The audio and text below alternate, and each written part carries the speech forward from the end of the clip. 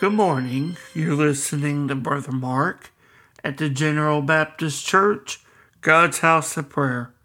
Open with me as we go to the writings of Isaiah this morning, and we're going to read in the 55th chapter of God, prophesying through his prophet, or speaking through his prophet, rather, to his people Israel to come, those that are thirsty and hungry.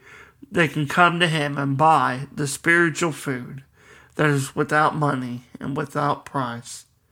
In Isaiah 55, beginning in the first verse, we see Isaiah writes, Ho, everyone that thirsteth, come ye to the waters, and he that hath no money, come ye, buy and eat. Yea, come buy wine and milk without money and without price. Wherefore do ye spend money for that which is not bread, and your labor for that which satisfieth not?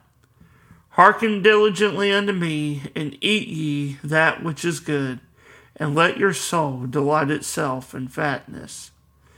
This morning, as we look at this scripture, I want to ask the simple question, are you thirsty and are you hungry?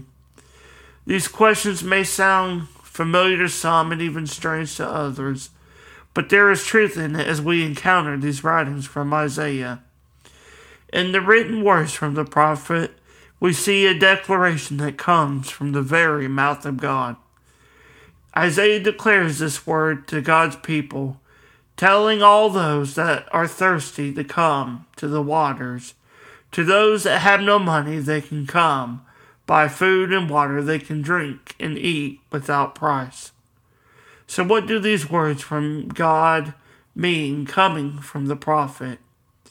Coming from Isaiah, they are teaching about something that is much greater than physical hunger or thirst that the Israelites faced, and even we face today.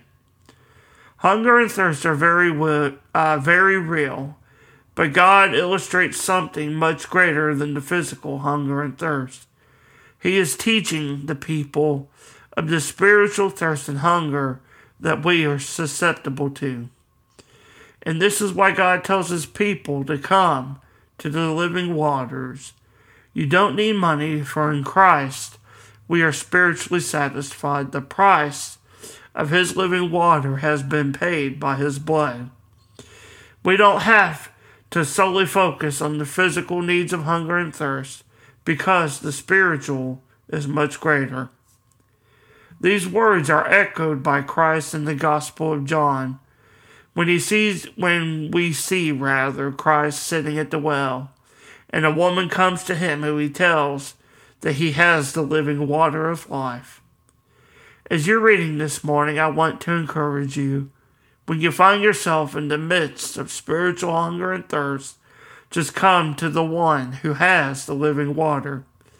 He is the bread of life, and the fountain of living water does flow from him.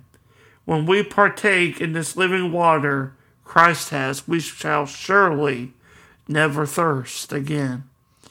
I pray that this scripture comforts you in your walk with the Lord and guides you in each and every step with him. God bless.